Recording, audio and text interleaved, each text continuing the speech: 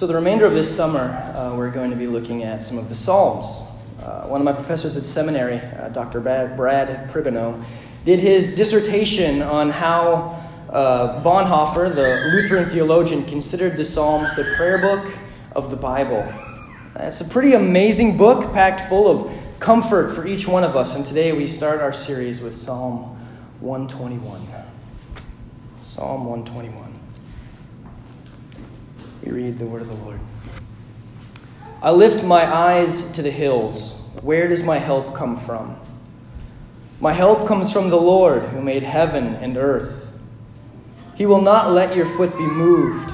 He who keeps you will not slumber. Behold, he who keeps Israel will neither slumber nor sleep. The Lord is your keeper. The Lord is your shade at your right hand. The sun shall not strike you by day, nor the moon by night. The Lord will keep you from all evil. He will keep your life. The Lord will keep your going out and your coming in from this time forth and forevermore. Amen. Let's pray. God, I thank you for your word is good. Your word is truth. God, I pray that you'd speak through your word today, that you would perform the miracle that feeds our souls. I pray this in your name. Amen. So back in 2014, we were one less child at that point in time. We were moving from Calgary, Alberta, to Fergus Falls, Minnesota. We had felt the call of the Lord to go to seminary. I'd been serving up in Canada as a youth young adult director. For 3.5 years, we were up at that church at Peace in Calgary. And then it was time to go to Sem. And so I realized it was the time around like November. It was kind of like, all right, I think this is what I'm supposed to be doing. And so, well, really, I'd started seminary that fall, actually, but I just planned on doing it distance. And so I've been doing like some online stuff, and I'm terrible at online, apparently. Like, I realized that about myself. I'm really not good at that. Really good at slacking and putting things off and just kind of like scraping by. So I realized that if I was going to do seminary, if I was actually going to get something out of it, I needed to actually physically attend. And I came to that realization around November. And so I let the elder board know, and we announced to the church in February. And so as you're preparing for a big transition like that, a big move, like we didn't know where we were going to live. We didn't know like what work was going to look like. And so you start saving. And so that's what we did. We started saving up our funds specifically for the move.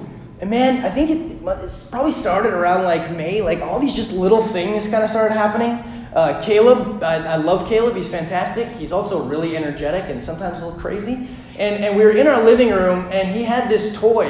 And he's just walking around. He's just swinging it above his head, just doing his thing.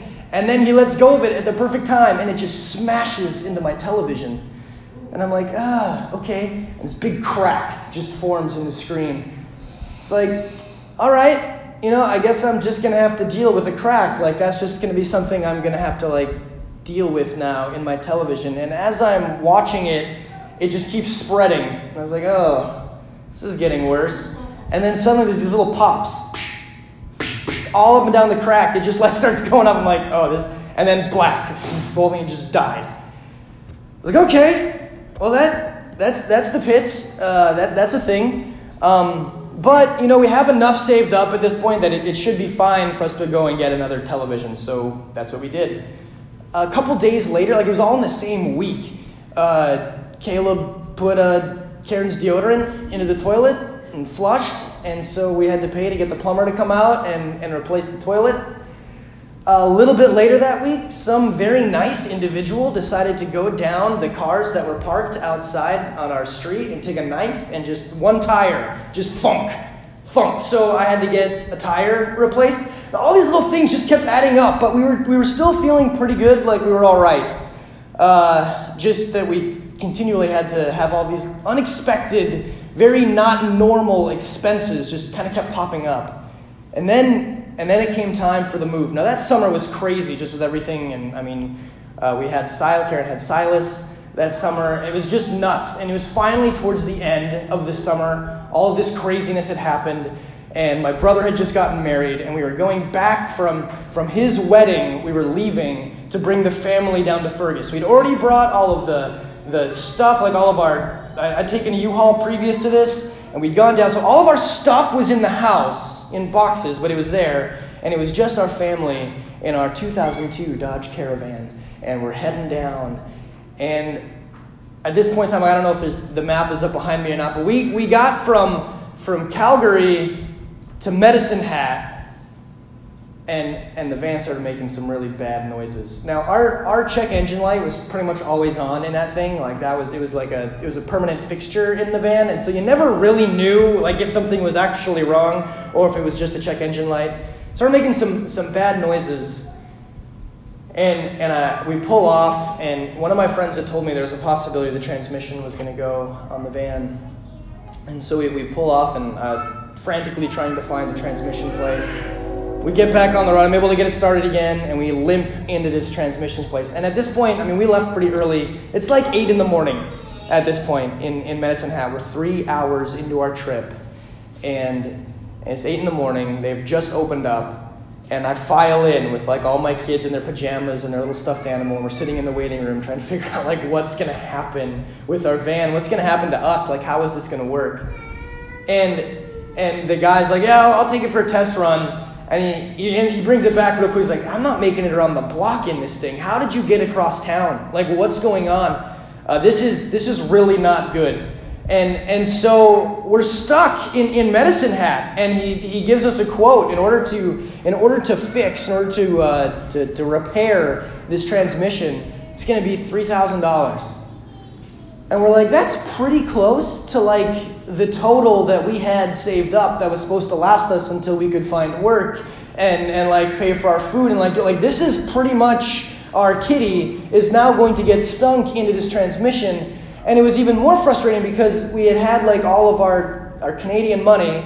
We had transferred it into American, and you always lose money on a transfer. And so we transferred it over, and so we had all this American that we had enough money to get from Calgary to Estevan, where we were going to stay with some family, and then down into Fergus. And now I was going to have to transfer all this money back and get nailed again on the transfer, and it was rough. So we end up like the lady, the wife of the man who owned the transmission place, piles us all into her truck, and we end up heading over to this hotel, and we're stuck in this hotel, and I have no idea what's going on. The money that we had for gas to get us across Canada is now going for our hotel bill.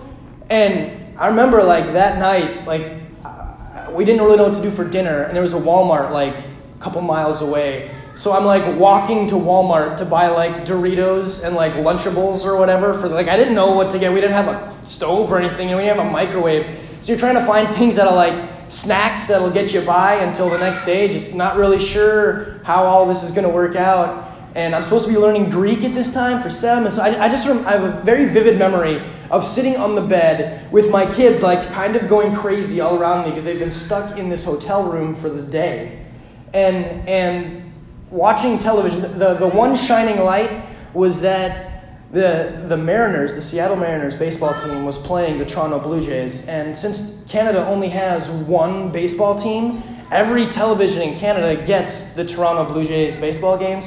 And so I got to watch the Toronto Blue Jays play my team, which was nice. So that was the one time like that year I'd been able to watch the Mariners play. And that was like the one, like, I was like, I don't know what's going on. I don't know how this is going to work.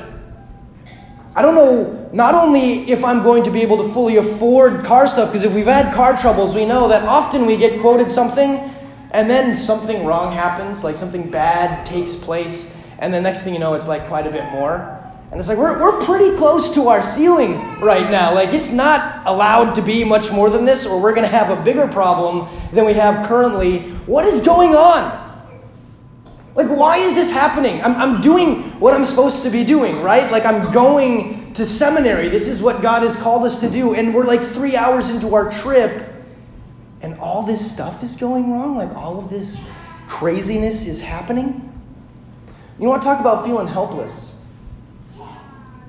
You know, they had us. Like, what could I do? What could we do at that point in time? We're just kind of stuck in this hotel room, and the bills are mounting up. We're not even really sure how we're going to eat. But I mean, you just hang out, and I just remember this overwhelming, like, I'm not sure how we're going to come out of this. I'm not really sure how this is going to end up going well for us. How is this going to work? Verse 1 of our psalm today. I lift my eyes to the hills. Where does my help come from? I lift my eyes to the hills. Where does my help come from? Do we lift our eyes to the hills? In times like that, when things are like stacking up against us, and it just feels so overwhelming, and we don't really know what the next step is. Like, do we lift our eyes to the hills? Or do we act more like King Ahaz? Do we act more like King Ahaz? We meet King Ahaz in Isaiah. Specifically, the story I'm going to talk about in Isaiah chapter 7. Now Ahaz is the king of Judah. And above Judah is Israel. And above Israel is Damascus, like Samaria. And then above them, kind of a little bit, I guess probably in the map, this way would be over here, is Assyria. Now, Assyria had kind of been this like group of like random nations, more or less. I'm kind of like liken them to like the Mongols or whatever, right? You know, like before Attila the Hun was able to like get everybody underneath his banner, they were just a bunch of like different tribes. And then with Attila the Hun, they all got together, and now they were super dangerous, and they conquered everything, basically, at that point in time. That's kind of like what was going on with the Assyrians. They were a bunch of like different spread out groups, and then under this king comes in, and they all like band together, and it freaks out. It freaks out Samaria, and it freaks out Israel. Judah's kind of like, whatever, you know, they've got to get through you two before they get to me, so I'm not that worried about it. But Samaria and Israel are freaking out, and so they decide that they need to band together and hit Assyria first. Like, okay, we're going to get them first before they've really solidified their coalition, before they're really like firm underneath this king. We're going to go and take them out. But we don't really think we have enough people to do it ourselves. We would really like Judah to come and do it with us. And so the Sumerians and the Israelites, or really Samaria and Israel, they get together. So I know it's a little confusing because at this point, like Israel and Judah have like they've split. So the Israel people are in two separate nations. But anyway, Samaria and Israel decide to attack Judah because they figure that the best way to get Judah to join their forces is to beat up on them, I guess. That's their plan, though, is they're going to come down and they're going to like beat up Judah so that Judah will get scared and fight Assyria with them. At the time of this passage, and we're going to read Isaiah chapter 7, verses 10 to 12 first, and then we'll pick up with 13 to 14. But at the time, God has spoken to his prophet Isaiah, and he says, Isaiah, go and meet Ahaz at this particular spot at this particular time, and give him this message. And so it was Isaiah does, and it happens that Ahaz is walking around, and he's doing his thing, and he comes to this spot by the water, and Isaiah's there, and he gives him the first half of this message, and Ahaz is unmoved. And then we pick up again in Isaiah chapter 7, verse 10. And again the Lord spoke to Ahaz, ask a sign of the Lord your God. Let it be deep as Sheol or high as heaven. He's saying, here's the deal, man. Like, you've got these nations allied against you, trying to get you to fight this bigger, badder nation. So, like, you're not in a good spot here. Like, you're in a pretty bad spot, actually. Like, things aren't going well for you right now. But all you have to do is ask me. All you have to do is lift your eyes to the hills. Ask me anything, and I will do that for you. I will save you from this situation that you have gotten yourself into. The situation that has presented itself to you. Just ask anything, and I will do it for you. pick up in verse 12. But Ahaz said, I will not ask, and I will not put the Lord to the test. God gives Ahaz a blank check, and Ahaz refuses to cash it. Why? Why does he say no? Why does he refuse to ask God for help? It's because he doesn't want God's help. Ahaz wants to be the hero of the story. Ahaz wants his own name written down in the histories of his people. He wants it to be his name that's given the glory for figuring out a way out of this predicament. He wants it to be the name of Ahaz that people refer to as their savior, as their hero. He wants to be the hero of the story. Do we? Do we want to be the hero of our story? Do we want to be the hero of our story? Superhero movies are like becoming a pretty big thing right now. Like they're a lot of fun, and I personally have really enjoyed going to them. Like it's a good time. Marvel's doing a wonderful job of bringing this superhero universe to life. They're just becoming a big thing, and my kids are not immune to this. In fact, I have one that has basically just fallen in love with Black Panther. Like Silas just loves him some Black Panther, and so it's gotten to the point where there's like 3 pairs of pants that we can put on him, because he has to be wearing his Black Panther pants. And so they're dark, basically. They're just these black, like, windbreakers or sweats or whatever it may be. And he's got to wear his Black Panther pants because he wants to be the hero, right? Like, he wants to look like he's the hero. He wants to be in that situation.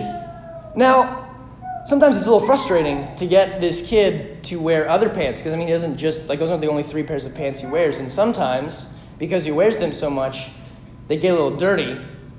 And they all end up in the washer at the same time. And so, it wasn't too long, it was like a month ago now, something like that. I actually had to Google Chadwick Boseman in jeans, who is the actor that plays Black Panther, so that I could show Silas that sometimes Black Panther wears jeans. Like, he's not always in his black suit. Like, he's not always dressed like that. That there are times when this dude wears jeans. And so because of that, I can sometimes get him back into jeans now. And I remember like the first day that I did it, like he puts on the jeans and he walks up to me and he's like, these are still Black Panther pants. Like this is still Black Panther. Silas wants to be the hero, right? Like he wants to be Black Panther. And just like Ahaz, like he wants to be the hero. We want to be the hero. We want to be known as the good guys.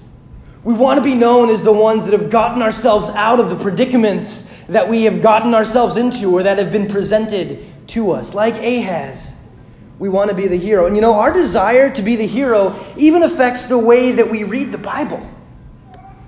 Let's take David and Goliath, for example. How many times have we heard that we are David, right? In that story. Just with a little more faith, we can be David. And here's like 5 stones. Here's like 5 little ways that we can use to conquer the Goliaths in our lives. I've probably told that story in that way before.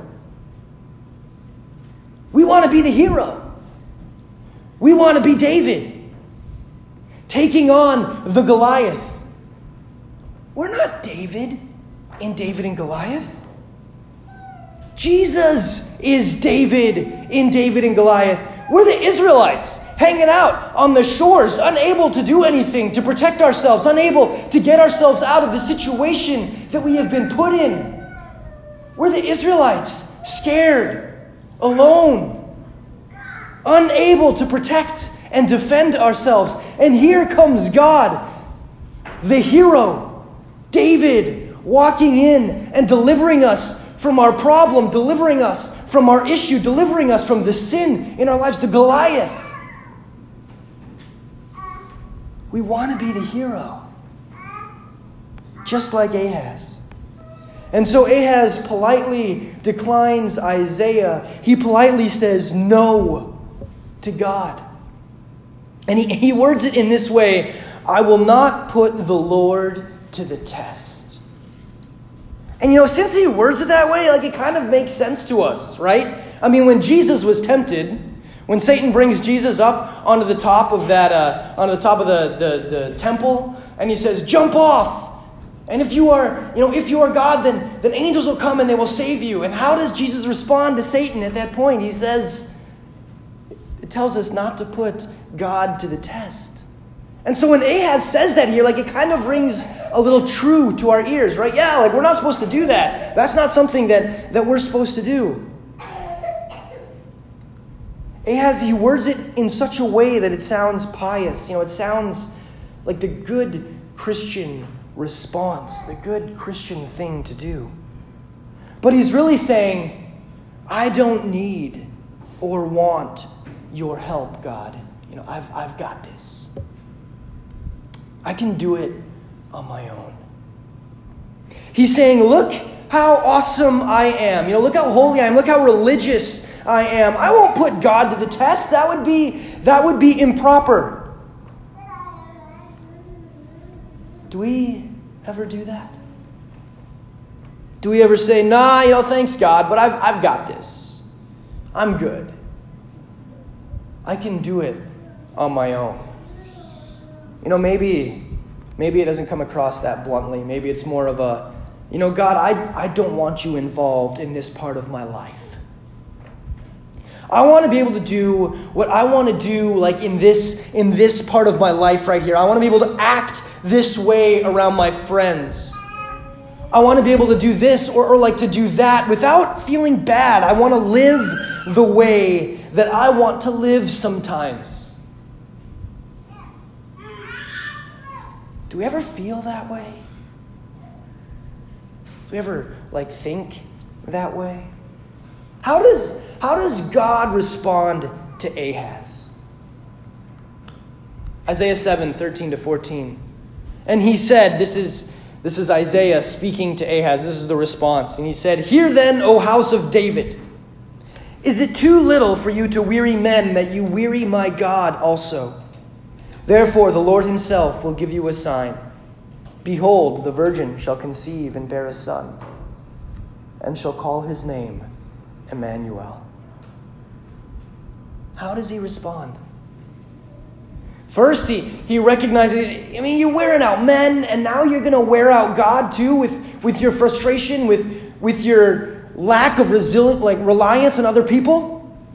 He's like, whatever. We're taking this out of your hands then. We are now just removing this from you, period. Because he responds to Ahaz with a prophecy about Jesus. Behold, the virgin shall conceive and bear a son, and shall call his name Emmanuel. Familiar with what Emmanuel means? It's God with us. God's response to all the trouble, to the impending destruction of Israel, to their having all of these nations allied against them. Well, the two nations allied against them, supposedly trying to save them from the bigger one that's just waiting to eat them itself. His response to all of this is to say, I am with you. Even though the king is saying, I don't want you anywhere near this. I want you away from this part of my life. I don't want you to get the credit for what's going on in this situation. God is still saying, yeah, you can think that and you can feel that. I am with you. Even though you've rejected me, even though you don't want my help, even though you are running from me, here is my solution to the problem that you have. I am with you. God with us. Man, what a promise. What a blessing that is for us. So put yourself in Ahaz's shoes. For some of us, as we just recognized, that we're already wearing them to a degree or in some areas of our lives. So put ourselves in those shoes and then answer this question. Where do we put our hope? What are we banking on? Like where do we put our hope? Ahaz is putting his hope in his actions. He's putting his hope in his allies. He's putting his hope in his traditions. And really, so are the people of Judah. They're going through the motions of their biblical faith. And then when life got real, they didn't see any relevance for God's help in their lives. Where do we put our hope? Who are we trusting to save us? Ourselves? Our parents? Our friends? God? You guys, we can trust in Jesus. We can put our hope in Jesus. As Eki read in Romans 5, we're just going to read 1 through 5. Romans chapter 5, 1 through 5. Therefore, since we have been justified by faith, we have peace with God through our Lord Jesus Christ. Through him we have also obtained access by faith into this grace in which we stand, and we rejoice in hope of the glory of God. Not only that, but we rejoice in our sufferings, knowing that suffering produces endurance, and endurance produces character, and character produces hope, and hope does not put us to shame. Hope does not put us to shame because God's love has been poured into our hearts through the Holy Spirit who has been given to us. As we go through those hard times, as we deal with the armies, the nations, or just the things that have been put in our way, the struggles that we face, the hope that builds in us, that expectation that builds in us in Jesus Christ will not disappoint us. As we were hanging out in that hotel room in Moose Jaw, the next morning we woke up not really sure how all of this was going to go down. Not sure what was going to happen.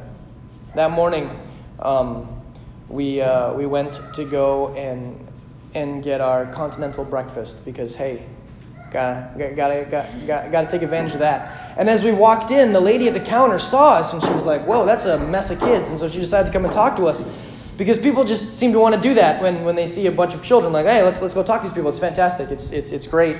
So she came and she started talking to us and she heard our story. Like, what are you guys doing here? Where are you going? Why did you stop at Medicine Hat if you were leaving from Calgary? Like, what's happening here? And so we let her know what was going on. And she's like, "Oh man, you guys can normally we don't let people take food back to their rooms, but please take some food back to your rooms." And then like an hour later, we got a call and she said, "Hey, why don't you come? There's been some things left for you at the counter here." And so we went to the counter and she had put together a bunch of like goodie bags for the boys. And so she had put together all these little toys and stuff. And so I took those back to the room. And the boys now had toys and things to play with besides the like 2 books that we had brought with them that they had read a bunch of times. And the television. They were able to start like engaging and interacting with each other, and that was really good. A little bit later, I got a call from the front desk, and she said, "Yeah, so I don't know who it was, and I don't know what happened, but someone called in and they just paid your hotel bill, so you don't have to pay that anymore." And I'm like, "What in the world?" Okay, well, thank you. And so I went back to the room, and then a little bit later, she gave me another call, and I came out, and she's like, "Here's a bunch of boxes from Perkins for your dinner. So you can just have this. We let the Perkins down the street know, and they've just been really good when people are stranded, when they've been having a hard time. This restaurant just provides meals for those that are stuck. And so here's a bunch of food for you to eat." And I was like, "Man, that's awesome. Thank you so much." And then at about 4 o'clock, it was actually about 2 o'clock, I got a call from the transmission place, and they said, "Things didn't quite go as we had expected. There was no salvaging your transmission. That sucker was just done. Like, it's just dead. Move on from this thing. And so there's no way that we could repair it." And so we were able to get a hold of a refurbished transmission. And we had it like rushed down here, and it just got here, and now we're going to be installing it into your car. And I'm like, okay. That freaked me out. Because I had been given a quote for a repair. Not for a a purchase of a refurbished transmission. So now what is the bill going to be? How is this going to work? We got the call at 5 o'clock that afternoon that the van was done. And so we scraped together the cash that we had, and I went and I showed up. And she told me it was going to be $2,995. And I was like, that's like $5 less than what you quoted me for a lesser job. And she just said, well, that's your bill, sir. And how do you deal with those emotions? I didn't know how we were going to make it. I didn't know what we were going to do. And then here, while we were still out that money, it was so clear how God was taking care of us through that situation. How God was meeting the needs that we had. I mean, we pulled into Fergus with not much. Our kitty was gone. Like, it was now a transmission in a piece of crap 2002 Caravan that was going to have to last us for a while now. We didn't have much to open a bank account. We didn't have much to get going. We didn't have a job. We did have a place to live. I didn't know how we were going to make it. But we did. Here we are, 3 years later. 4 years later now, I guess. That was a crazy time in our life, but it was just so encouraging to see how God was at work. The physical situation was pretty stretching, and it pales, though, to sometimes the spiritual situations that we find ourselves in. It can be really hard to be in those situations where it feels like things are stacked against us, and we don't know where to lean, we don't know how to move forward, and all we have left to do is to lift our eyes to the hills. To lift our eyes to God and say, man, I need help. I can't do this on my own. As we lift our eyes, let's read the rest of the verses of our passage tomorrow morning. It begins with, I lift my eyes to the hills. Where does my help come from? Picking up in verse 2 of Psalm 121, my help comes from the Lord, who made heaven and earth. He will not let your foot be moved. He who keeps you will not slumber. He will not go to sleep on you. He does not nap or fall asleep when you need him. Behold, he who keeps Israel will neither slumber nor sleep. The Lord is your keeper. The Lord is your shade at your right hand. The sun will not strike you by day, nor the moon by night. The Lord will keep you from all evil. He will keep your life. The Lord will keep your going out and your coming in from this time forth and forevermore. We are not promised that life here on earth will be a time of peace and prosperity. In fact, we are promised the opposite. But in answer to that, in answer to the troubles of life, in answer to the pain, in answer to the sadness, in answer to the loss, in answer to the despair, we are promised help. Help that we desperately need, because we cannot be the hero of our story. And since God knew we couldn't be the hero, he sent Jesus, Emmanuel, God with us. God sent us the hero. He sent us a hero. And that hero played the role of the servant. He took the sin of every one of us and he carried them to the cross. And he died for them, paying the price that we could not. And when we have faith in Jesus, when we believe that he did this work, that we are reconciled with God, our sin no longer separates us from the Father because of the work of our hero, Jesus. He has done what we could not. The only way that we will be safe from the enemies that surround us, from the sin that threatens to overcome us, is if we trust in Jesus.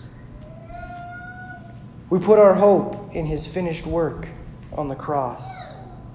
So lift your eyes to the hills. Read the Bible. Pray. Confess to your brothers and sisters and to God, and be forgiven. And rest in the hope that you have in the promises of God. Our hope in Christ, our hero, will not disappoint us. Amen.